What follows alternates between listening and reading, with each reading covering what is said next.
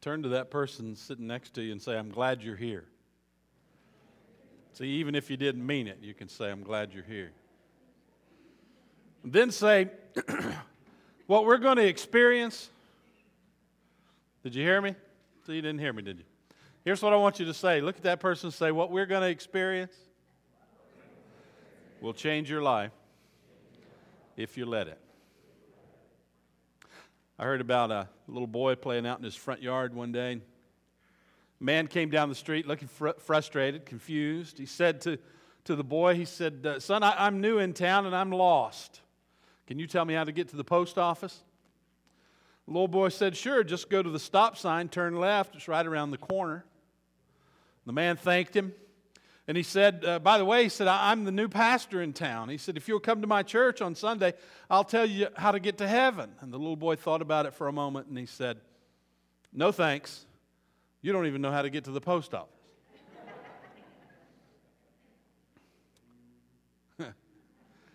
Listen, I know how to get to the post office. And over the next 5 weeks, I want to help every one of us get to a place that we've never been before. I want to help every one of us and this church reach our God-given potential, the maximum limit of our God-given potential. Now, it's been my practice in the years that I've been here as pastor to spend the month of January talking about the church. In past years, we've talked about the nature and the character of the church, the purpose of the church, the mission of the church. And we're going to follow suit this year with a series of messages that we're calling Transforming Church. And it's a series designed to deepen our relationships with God and our relationships with each other. It's a series designed to help us discover what the church was really meant to be. We're going to examine the feasibility and the necessity of doing what the church used to do. Now, don't misunderstand me. I'm not talking about going back 30 years or 50 years. Hey, folks, it's never going to be 1965 again at this church, okay? I'm talking about going back 2,000 years. To the book of Acts, to Acts chapter 2, and to seeing what that church did and how if we will begin to put into practice the same kinds of things that they did, we can become the church that God wants us to be, and we can experience spiritual life at the deepest level. So follow along, please. I'm going to read from Acts chapter 2. We're just diving right in this morning. It's on if you have a message notes folder that was inside your bulletin, all of the scriptures are right inside there, and you can follow along there if you don't have a Bible with you. If you have your Bible, you ought to just turn over there to the book of Acts. And as always, the verses will be up on the screen as we go along. Acts chapter 2, verses 42 through 47. These are familiar verses to you because this is not the first time that we've been here. So follow along as we read about this early church. All the believers devoted themselves to the apostles' teaching and to fellowship and to sharing in meals, including the Lord's Supper, and to prayer. A deep sense of awe came over them all, and the apostles performed many miraculous signs and wonders, and all the believers met together in one place and shared everything they had. They sold their property and possessions and shared the money with those in need. They worshiped together at the temple every Sunday. Is that what it says? Midweek. No? What does it say? Each day. They worshiped together at the temple each day, met in homes for the Lord's Supper, and shared their meals with great joy and generosity, all the while praising God and enjoying the goodwill of all the people. And at every altar call on Sunday, the Lord added people to the church. No? What does it say? And each day, the Lord added to their fellowship those who were being saved. Listen, everything we're going to talk about for the next few weeks is related to those verses right there. Those are the foundational verses. We're going to come back to those verses again and again and again throughout this series. Because not only do we find a historical account, I believe we find the 5 purposes of the church in that passage of Scripture. Let me tell you what those are. They're in your notes if you want to fill these in. We're going to reference these again and again. The 5 purposes of the church are to build real fellowship with one another, to experience worship as part of our daily lifestyle, to take successive steps of spiritual growth, to practice personal stewardship, and to reach out to the world around us. You say, Pastor, this sounds kind of like the 5 wishes you had for the new year. You're catching on. You're smarter than I think you are. No, that's not possible. Wait a minute, yes, it is possible. Let me tell you what else is possible. It's possible for our church, it's possible for every church to know how to get where we're going. To know where we're going and to know how to get there. How to navigate the waters and be driven to the place that God wants us to be. We're driven by mission, and we're driven by the mission that's laid out for the church in the Word of God. That's why we worked really hard a few years ago at coming up with a mission statement that we feel like is firmly rooted in this Scripture, in the Scripture we just read, and in those 5 purposes of the church. And it's every week. It's on the front page of your bulletin. Every week you can read it there. And it says this: New Hope Community Church exists to glorify God in worship, in service to our community, in outreach to the lost and unchurched, and in providing a place of nurturing relationships and spiritual growth. You want an easy way to remember that? I mean, that's kind of a mouthful. Everything in it can be boiled down to 5 words: fellowship, learning, outreach, worship, and service. FLOWS. That's the purpose.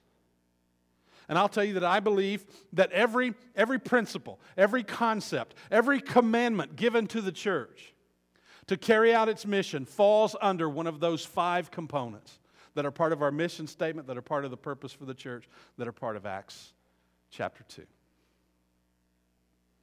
This morning we're going to dig in and see how we can build real fellowship with each other.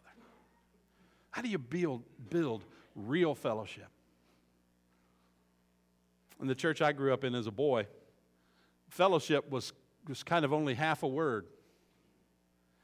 Because it never stood alone. It was almost always followed by the word dinner. Fellowship dinner. And it was totally meaningless unless the 2 words were together. And so that's why one day when I heard 2 men in our church talking about a third man who was not coming to church very much, who was missing a lot, one of the men said, well, the Bible says not to forsake the assembling of yourselves together. And plus, a person just needs fellowship with the church in order to live faithfully. And that confused me. I knew folks ought to go to church, but I wasn't too sure how eating with church people could help me live a faithful life.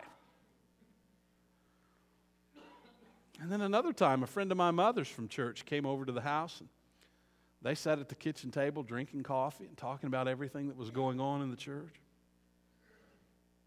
When the woman got ready to leave, she gave my mom a hug and she said, "Thanks so much for the fellowship." Fellowship? They hadn't eaten anything. They just had coffee and talked. So I was confused. I was confused about the nature and the purpose of Christian fellowship. And a lot of believers are. A lot of Christians are. But not the Christians in that first church in Acts chapter 2. They were excellent at fellowship. They understood it. They devoted themselves to the church and to each other. One of the things that made the first church of Midtown Jerusalem so special was that the people understood how important relationships really are. That's why we read things in there like in verse 42, Acts 2:42, when it says they devoted themselves to fellowship. Down in verse 44, it says they shared everything they had. Verse 46 says they worshiped together. They met in homes. They shared meals together. They were building real fellowship. We need a little bit of a grammar lesson here. Because that word devoted, it means something that we give ourselves to completely and with finality, and it goes on forever and ever. It's not describing something that happens for a little while and then doesn't happen anymore. It describes something that begins at a point in time and it goes on and keeps on happening forever and ever. And it's constant. It never wanes. It never grows weak. It is unrelenting. Never lets up. They felt that way. They devoted themselves to fellowship. That's sharing. That's intimacy. That's knowing someone from the inside out and the outside in and being totally committed to being in relationship with them. One of the things we discover when we get involved in a really good church is that church is not a building that we go to. It's a family we belong to. And while there are a lot of things that we do that are good and even important, you know, we work together, we serve together, we study spiritual truth together. It's also important for a church to be a place where we can know and be known, where we can love and be loved, where we can celebrate and be celebrated. And then we need to make sure that we know this. See, from time to time, I run into people who think that our church is too big. But guess what? When we were at 100, I ran into people that thought our church was too big, right? And then when we were last year, the beginning of last year, when we were averaging 200, there were people who thought our church was too big. Now we're averaging over 300. People think our church is too big. And they say things like, well, you can't really fellowship, you know, in a big church. Oh, really? Because this church in the book of Acts wasn't a little small home group.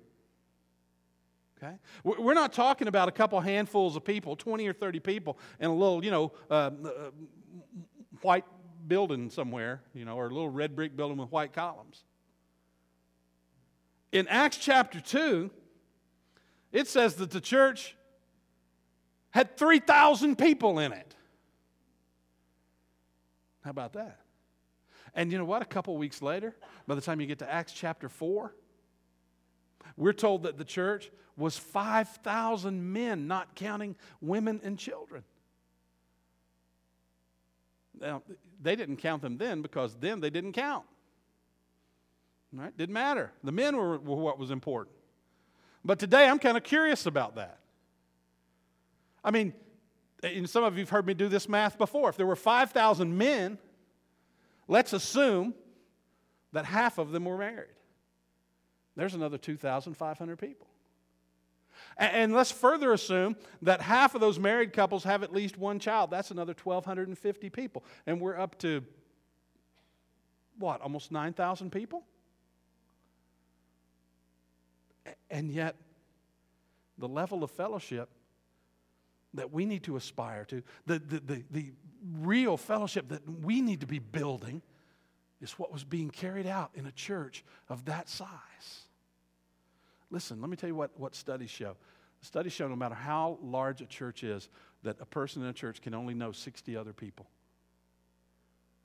Now, if this was a church of 60 people, that means you could know everybody. But guess what? When it got to be a church of 61 people, you wouldn't know everybody. And so no matter how big the church gets, 60 people is about the maximum relationship load that a person carries. This was a huge church. This was a huge church with some logistical problems. They didn't have any church building. There was persecution and opposition. Right? It was brand new. And you know how when things are new, the first time you try to do something, there's kind of chaos and confusion. I mean, can you imagine what Sunday morning was like for this new congregation of 9,000 people?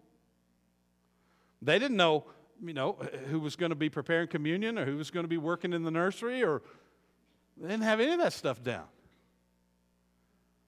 And yet the fellowship that they built with one another was what we're told to aspire to.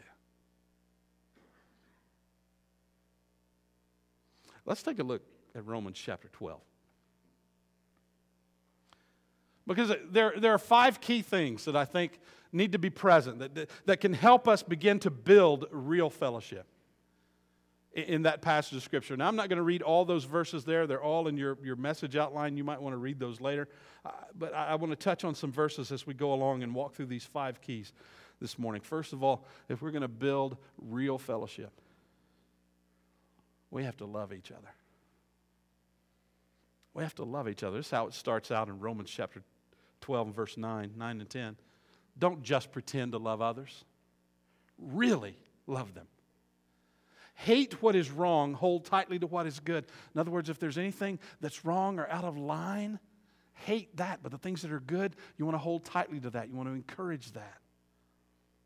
And then verse 10 says, love one another, love each other with genuine affection. Now, some of you have heard this before. The Greeks had it a lot better than we do when it comes to expressing love. We have to use the same word, love, whether we're talking about, ice cream or a movie or a motorcycle or our spouse. We use the same word. I love pie. I love Vicky. I love Vicky more than pie, but I love pie. Well, the Greeks had different words that they could use in different situations. The one we're most familiar with is agape. That's the one that occurs most of the time in the New Testament. It's that unconditional, sacrificial love, like the way that Jesus loved us. But they had other words as well. They had philia. And philia is like love between 2 brothers or 2 friends. Sometimes the word philia would be used with the word for brother, which was adelphos. Philadelphos. Does it sound like anything you ever heard before? Philadelphia, which is called the city of brotherly love. See? They had a word storge. It meant fond affection, and it was most often used in Greek writings to talk about how parents and children felt about each other, the affection that they had. And then they had a word, eros. And we get our word erotic from that. That talked about love that expressed itself in an intimate physical way, and that word's not used in the New Testament. But here's what I want you to see. In those first couple of verses, in Romans 12, Paul uses all 3 of the other words. He uses philia, he uses storge, he uses agape. Why? Because love works at different levels. Now, here's the most important thing we've got to see about this. This will help us tremendously when we understand that the love that is talked about in the Scripture is not an emotion. It's not an emotional response. It's not passion. It's not feelings-based. It's a decision. It's an act of the will. It's a decision that I'm going to seek for and work for your good, your benefit. That's what it means to be devoted, to share that brotherly love, to have that fond affection and kindness toward one another. And we can't get too tangled up in feelings. In fact, love as an emotion is a very recent concept in human history. But think about this. How could the Bible command us to have an emotion? As I pondered that, as I thought about that, really the only emotion I could command you to have and be successful is anger. I mean, think about it. I could command you, be angry, get angry, and eventually you are going to get angry with me. So how could the Bible command us to feel an emotion? It can't. So it tells us to make a decision to treat one another and to care for one another like brothers should, like a parent takes care of a child. Listen, my brothers and I, and some of you can relate to this, we fought like cats and dogs. Oh my gosh. When I get together with my brothers and we start telling stories, my kids' ears perk up and they can't believe the things that we did to each other. Okay? I have this mental image in my mind of I have 2 younger brothers, the one that's just younger than me, with a tire iron in his hand, beating the hubcaps off of my car. And I won't bother to tell you the situation that caused it to happen, but I can see it just like it happened yesterday, okay? As you might imagine, I did not feel fondly affectionate toward him at that time. In fact, if I could have gotten my hands on a tire iron, I might not be here today because I would be incarcerated. But here's the deal. If somebody picked on him, they had to go through me. Right? You know what I'm saying? Wasn't that true in your family? You beat one another. You say whatever you want to each other, but don't let somebody outside the family come and try to attack another member. That's what's being talked about here. That's the root of real fellowship. That's what it means to love one another. It means I'm going to work for your good, and I'm going to protect you, and I'm going to help you. In fact, all of the other things that we're about to talk about kind of flow out of this first decision that we make to love one another, to seek one another's good, and to make sure that each other's taken care of. Because Paul goes on to say, this is number 2, the second key. Paul says if we're going to build real fellowship, we have to honor each other. We have to honor each other. The last part there of verse 10, Romans 12, verse 10 says, take delight in honoring each other. The NIV says, honor one another above yourselves. The word originally meant something weighty, something that had some heft to it, some substance to it. It later came to mean high esteem, dignity, respect. And literally what the wording here says is, lead the way in honoring other people. You take the lead in honoring other people. You go first. You, see, it speaks to worth and it speaks to value. And so what's being said here is, you go first at respecting other people. You go first at valuing other people. You go first at treating everyone around you as if they are important and valuable, as if they should be esteemed and respected and honored. Does it surprise you that the Bible never tells us to seek honor for ourselves? It never does. It tells us to honor one another, to honor others above ourselves. See, now the way that works is, I honor you, you honor them, they honor them, they honor me. I honor you, you honor them. You see? That's how it's designed to work. We're told to get out front, to lead the pack in showing honor to others. You know, if we could do that consistently, man, how much interpersonal conflict and strife would decrease, would just disappear, because we took the lead in respecting and esteeming one another. You know, it's hard to build a close relationship with somebody when you're constantly critical or negative or angry at them. But when you're honoring them and respecting them, then real fellowship can be built. So Paul tells us to love each other, to honor each other. And then Paul says if we're going to build real fellowship, we have to share with each other. Look at verse 13, Romans 12:13. When God's people are in need, be ready to help them. Always be eager to practice hospitality. I like the old King James here. It says that we should be distributing to the necessity of the saints. In a couple weeks, we're going to read something incredible about this early church, about this first church. In Acts chapter 4, it's going to tell us that there were no needy people in that church. And it does not mean that they stood at the door and when needy people came, they said, nope, you can't come in. This is only for people who are not needy. No, it means that every need that surfaced in that church was met. Let me tell you something else. There's no reason that anybody in this church should ever do without anything that they need. Because I know, listen, I can speak from experience, and I can praise God that this church is full of kind and generous people. People who without a second thought will give to meet a need. Will pick up a toolbox and get to work. Who will do whatever it takes to meet any need. Your need, my need, whoever's. But listen, even though we are a wonderfully gifted, talented, and skilled bunch, We lack one skill.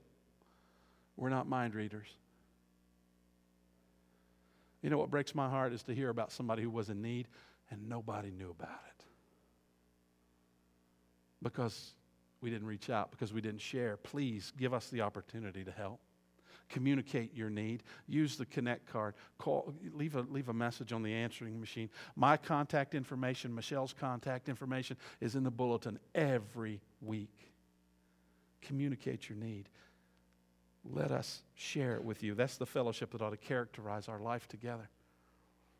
But don't miss this now, because Paul, at the very end of that passage, he turns the sharing focus outside the church. When he says we ought to practice hospitality, he's talking about friendliness and kindness that is shown to strangers.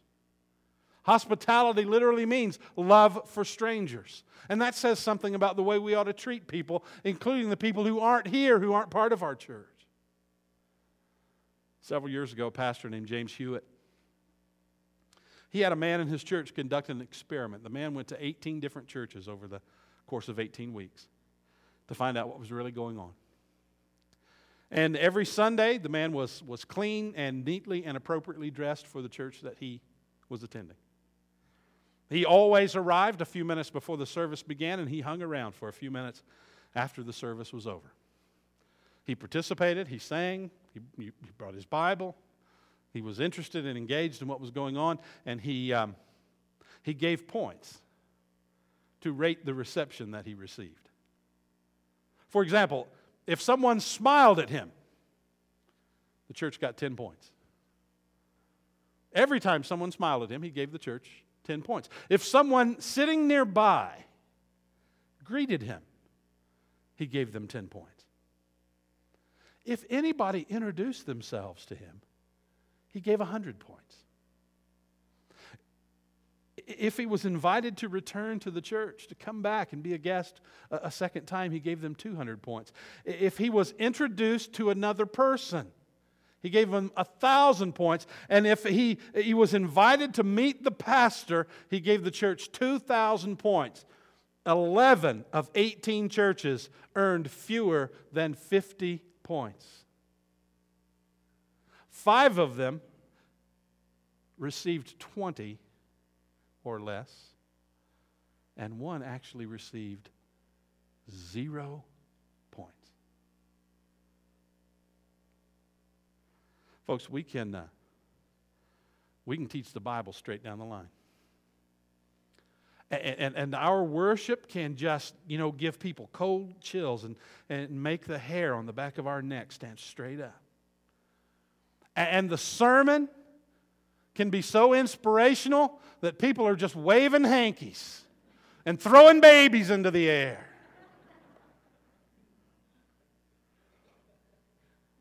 But if a guest thinks that nobody cares whether they're here or not, they won't come back. We need to be welcoming and gracious to everybody, not just the people we know. We need to work on making everybody who walks through these doors feel special and welcome. That's a critical part of building real fellowship. On the back of your message notes, there's a little thing that we call line up. Line up to be a friendly church every Sunday. And there are 6 things there. Every week in this message series, I'm going to give you a little bit of homework. Here's the homework for this week. I'm going to ask you to read through line up there, and put that into practice this week and for the next 5 weeks. Just begin to do those things. Okay. If you will do that, it will turn up the hospitality temperature in this church. And every church I have ever known, every church I know anything about, could use the hospitality temperature turned up just a little bit. Okay? So take a look at that. Even if you're not taking notes today, you can look at that insert. We're going to make sure that that's in there every week so you can refer to that. Let's put that into practice. Now let's go on to number 4, the 4th key. Paul says if we're going to build real fellowship, we have to support each other. We have to support each other. Romans 12:15 says, "Be happy with those who are happy and weep with those who weep." I love the way Eugene Peterson phrases that in the Message. He says, laugh with your happy friends when they're happy and share their tears when they're down. A few years ago during Bible Beach Club, I hurt my knee.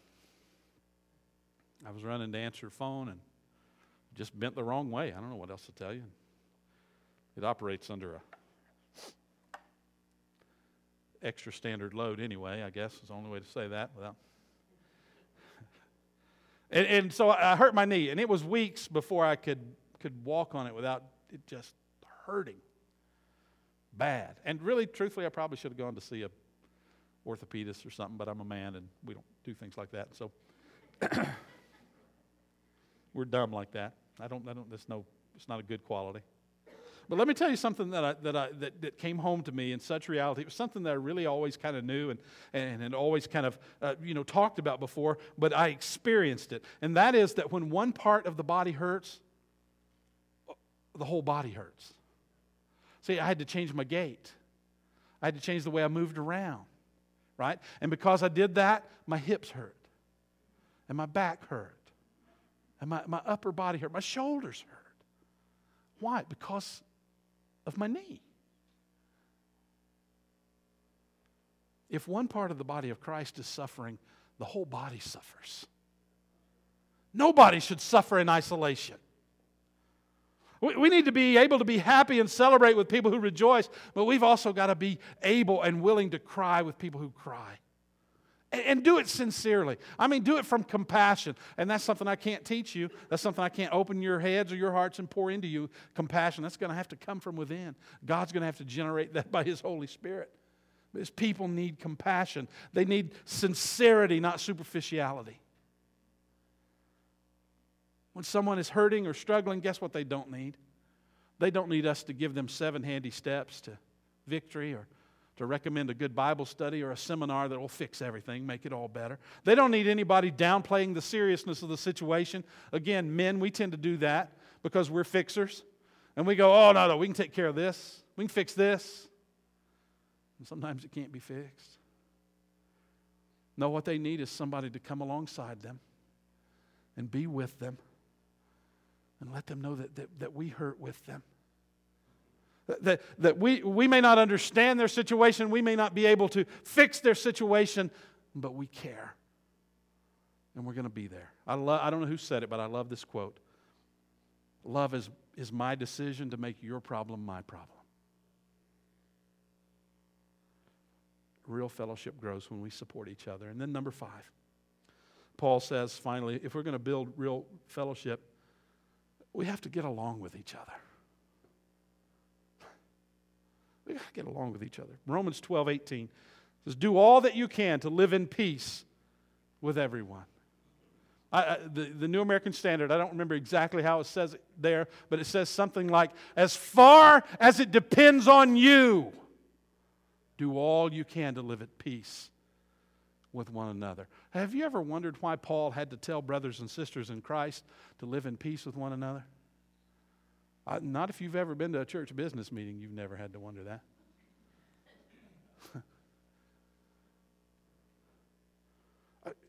Why did Paul have to write this to the Colossians? He wrote this in Colossians chapter 3, verses 12 through 14. He says, since God chose you to be the holy people He loves, you must clothe yourselves with tender-hearted mercy, kindness, humility, gentleness, and patience. Make allowance for each other's faults. And forgive anyone who offends you. Did I read that right? It doesn't say forgive those who come crawling back to you, crying, admitting how terribly they treated you, showing you the scars where they have beaten themselves up. And then you can think about possibly forgiving them. Doesn't say that at all, does it? Forgive anyone who offends you. Remember, the Lord forgave you, so you must forgive others. Above all, clothe yourself with love, which binds us all together in perfect harmony. I'll tell you why Paul has to remind us of that. Because we lose sight of some very important things. We lose sight of some very important truths. You see, unity is not uniformity. Unity is not uniformity, and peace is not the absence of conflict. It's acceptance in spite of conflict. See, unity and peace does not mean that we all look alike, dress alike, act alike, talk alike, think alike, etc. God created a tremendously diverse world, and nowhere is it more apparent than in His creation of you people. There's some diversity here. Hey, if you don't believe it, have my wife and Sean Meek stand up next to each other. Right? You don't believe it? Stand me or Ron up next to one of you guys with a full head of hair. Huh? I went too far, didn't I, Ron? We're different colors, different shapes. We have different personalities. So when will we stop trying to make everybody identical? And when will we recognize that we can be different and get along? A very wise person once compared people to a bunch of porcupines huddling together on a cold winter night. We need to be warm. We want to be warm, so the colder it gets, the closer we get together for that warmth. But the closer we get to each other, the more we kind of stick each other and hurt each other with our sharp quills. And so to avoid the pain, we kind of drift apart. We wander along by ourselves. And we freeze to death alone. Jesus offers us an alternative. He offers us an alternative to separation from one another and freezing to death alone. Jesus says, you can forgive. You can overlook. You can put up with the sharp pokes that we receive without getting angry or without poking back. Because guess what? That way we all stay together and we all stay warm. In a church where we're building real fellowship, we find ways to get along. And yes, there will be differences and there will be personality conflicts, but we live in peace in spite of those things. Real quick, to close this out, I want us to look at Psalm 133. Psalm 133 is almost exactly in the middle of the Bible. It's one of the shortest chapters in the Bible. And it was written by King David, who had experienced real fellowship in the company of those who were called David's mighty men. Well, let me read this real quick, Psalm 133. It says, how wonderful and pleasant it is when brothers live together in harmony. For harmony is as precious as the anointing oil that was poured over Aaron's head and that ran down his beard and onto the border of his robe. Harmony is as refreshing as the dew from Mount Hermon that falls on the mountains of Zion.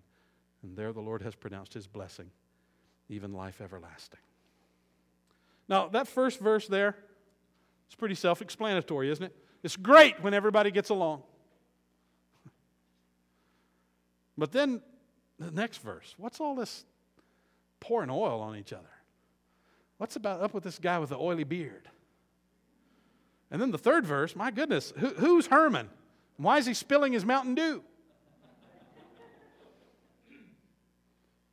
Well, in David's day, there were two great offices in the nation of Israel. There was the office of the king, that was David's gig.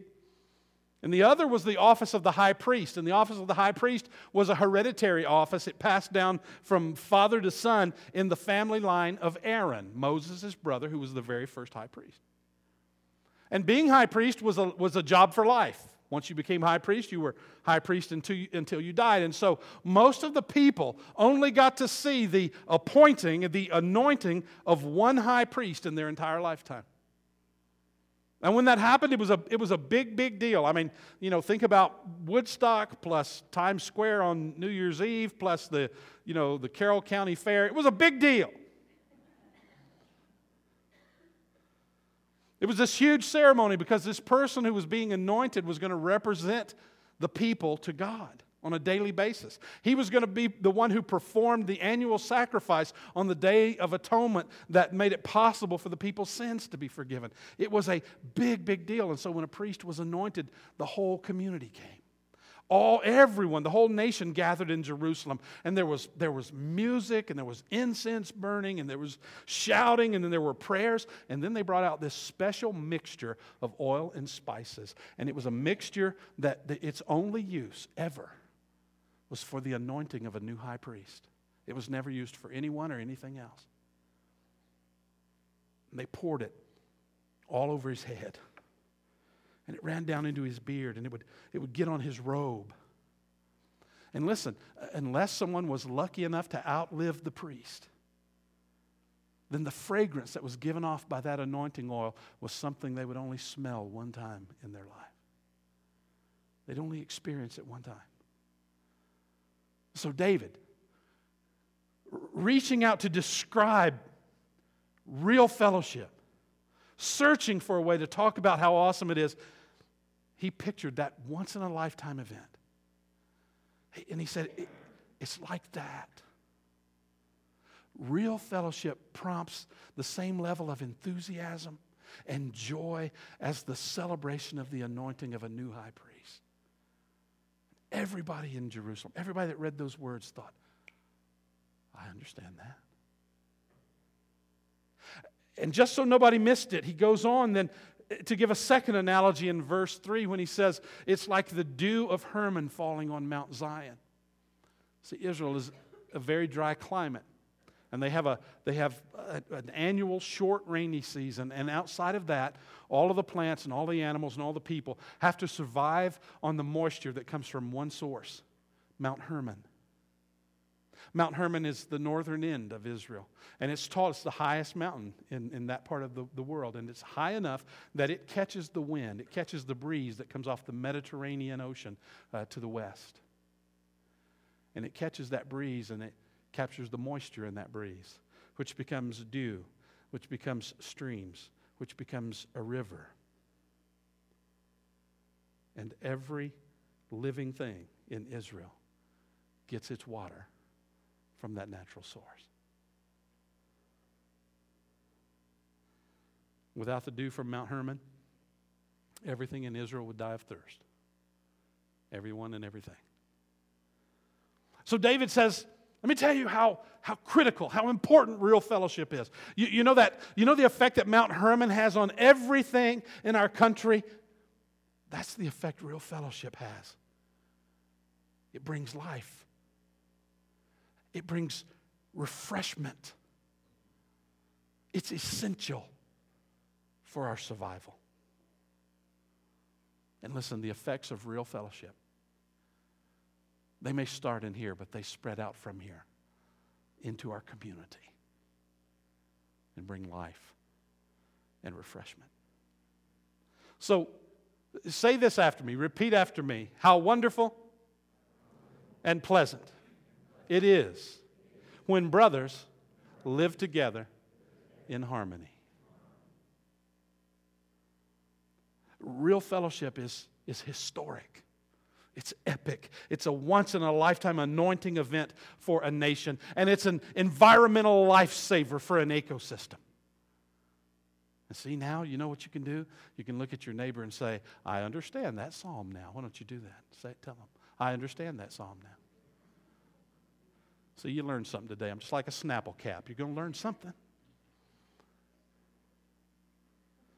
Can you see how each element, each one of these keys that we've talked about, builds on and supports the others? I mean, if we love each other, then we're going to honor each other, and we're going to share with each other, and we're going to get along with each other. And if I honor you, if I recognize your value, and I give a weight to your dignity and your esteem, then I'm going to love you, and I'm going to share with you, and I'm going to support you, and on and on and on it goes through each thing. And you know, someone once said, you can pick your friends, but you're stuck with your family. And we're a diverse family. Different backgrounds and different ages and different life situations, different experiences. But we're family. And God says, act like family. Act like family and love each other and honor each other and share with each other and support each other and get along with each other. Those are the things that take us deeper into one another's lives and builds a closeness that enables us to build a transforming church. Bow your heads, please. Close your eyes.